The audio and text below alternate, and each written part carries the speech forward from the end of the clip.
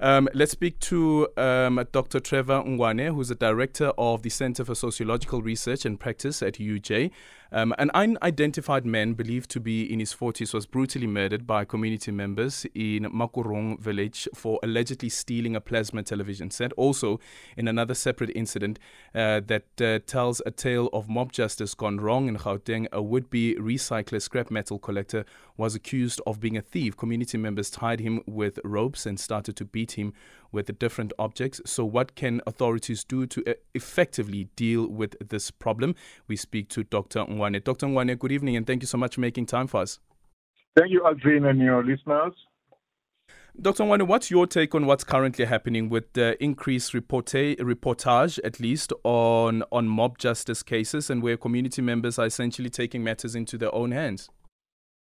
Well, as a sociologist, I will look at underlying causes, factors, but it's most important to start off by saying mob justice is not on. It is wrong. I mean, remember, a group of people play the role of judge, jury, and executioner.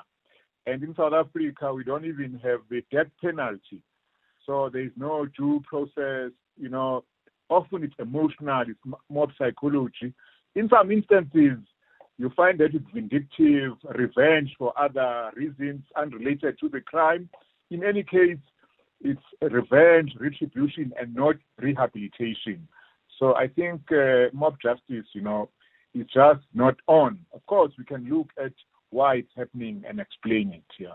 What's your take then on why it is happening, and also this issue around relying more on the criminal formal justice system?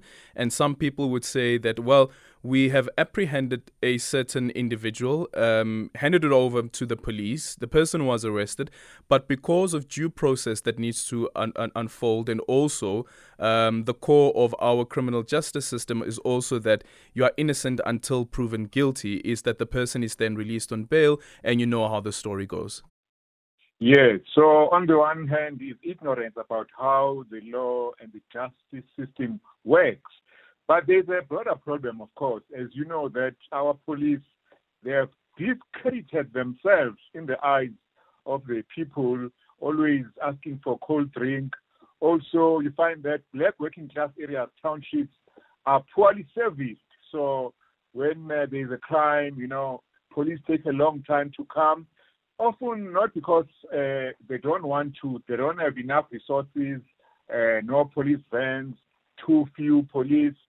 So you find that just as poor communities will cry about water, electricity, they also have a problem with security.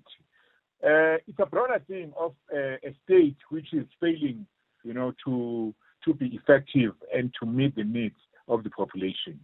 Because what we've seen also is, some people may push back against this analogy, is that amongst the haves and the have-nots, that amongst the haves, they have an alternative, and that alternative is getting private security.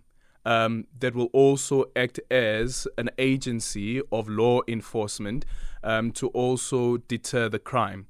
And then on the other end, you have the have-nots. These are the poor people who don't have access to an alternative. The only alternative, perhaps, that they may have is taking matters into their own hands. Is there a way to balance the two at all? Yeah, I'm happy you raised that because, the question of crime, it's a question of inequality, of injustices, of oppressions. Some of them actually coming from the days of apartheid to the present. So you find people living in dormitory townships, locations where there are no opportunities.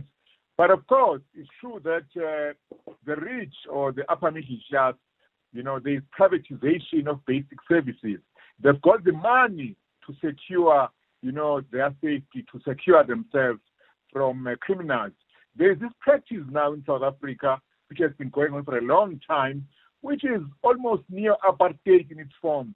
The building of gated communities where, white people, rich black people, bourgeoisie, they close the road to make sure that, no poor person, no poor black person, comes in.